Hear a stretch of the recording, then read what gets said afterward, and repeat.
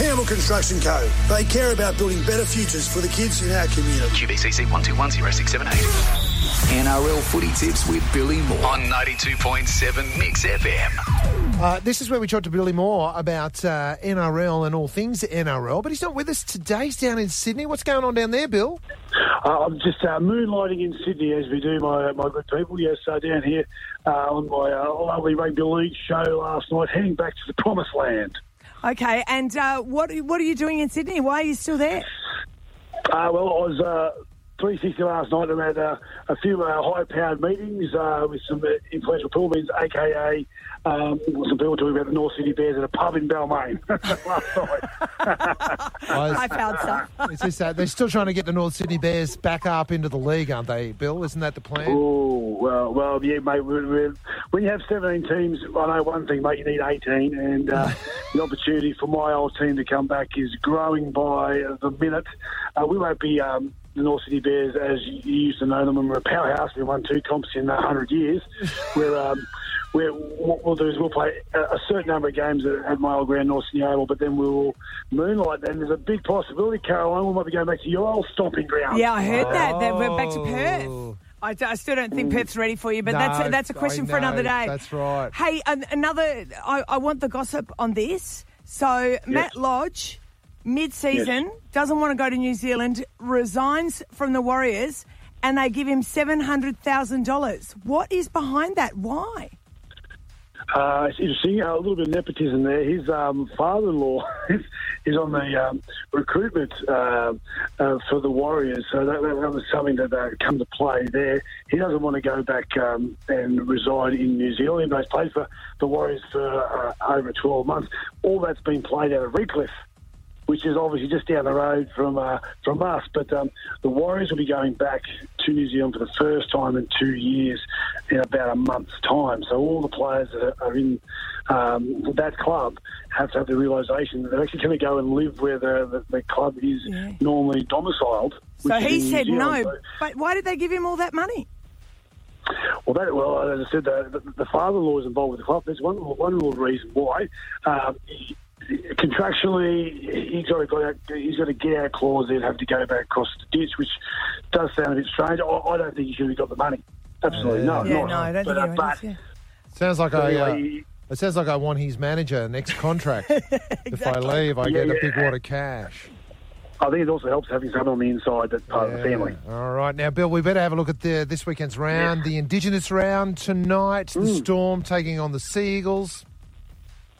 Storm got beat last week 36-6 by the North Queensland Cowboys, who we backed, if you do remember. Just to add that in. The Storm will win. They'll bounce back. Unfortunately for Manly and for the Rugby League, lost one of the great players, Tommy Turbo. Tom Trbojevic is out for the season. He's done his shoulder, so it's a big loss for Manly. They can't win the comp. They may possibly be able to sneak into the finals, but they won't beat Melbourne in Melbourne on Thursday night. All right. Now, Penrith at home are going to be difficult to beat any week. Cowboys coming off that win you were just talking about. Which way is this going to go? 1v3 cracking game. This will prove how good the Cowboys are, and they are a serious threat. Last week they proved they are top 4 by beating Melbourne. I think this week, I don't think that Penrith will win, but what we're going to crystallise is how good the Cowboys are. And even though they don't have Jason Tuimalolo, they'll give a good account of themselves and show that a premiership for the boys from Townsville is not that far away. Ooh, all right. Broncos in 5th, taking on the Titans in 13th. Surely this will go the Broncos. You'll go the Broncos' way. Without Adam Reynolds, who's a superstar, and a little bit under, a bit of mailing, Caroline, Adam Reynolds is not in a good position. His health, his injury is a little bit worse than what we're hearing from what I've heard. Okay. But they'll beat the Titans, who were woeful on the weekend in the South Queensland Derby. Broncos are going to go for 6 in a row. They're in 5th, so this will move them very close to top 4. Saturday, Arvo going to Redcliffe. Warriors taking on the Knights. I've got the Knights upset alert. Remember last week, upset alert. I think the Knights will win. Anthony Milford is playing his second game, and he was very short of a run, being seen on the sideline eating too many cheeseburgers, but he came back and played pretty good. One more run under his belt. It's a big belt.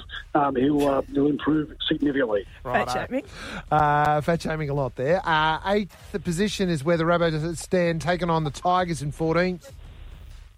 Must win for the Rabbits. If they can't win, then their top four, their finals aspirations are really in question. They should beat the Tigers. They're not playing at their best. Got a few injuries, but surely the boys from Redfern will be too good for the hapless Tigers. Sharkies taking on the Roosters. Surely that'll go to the Sharks.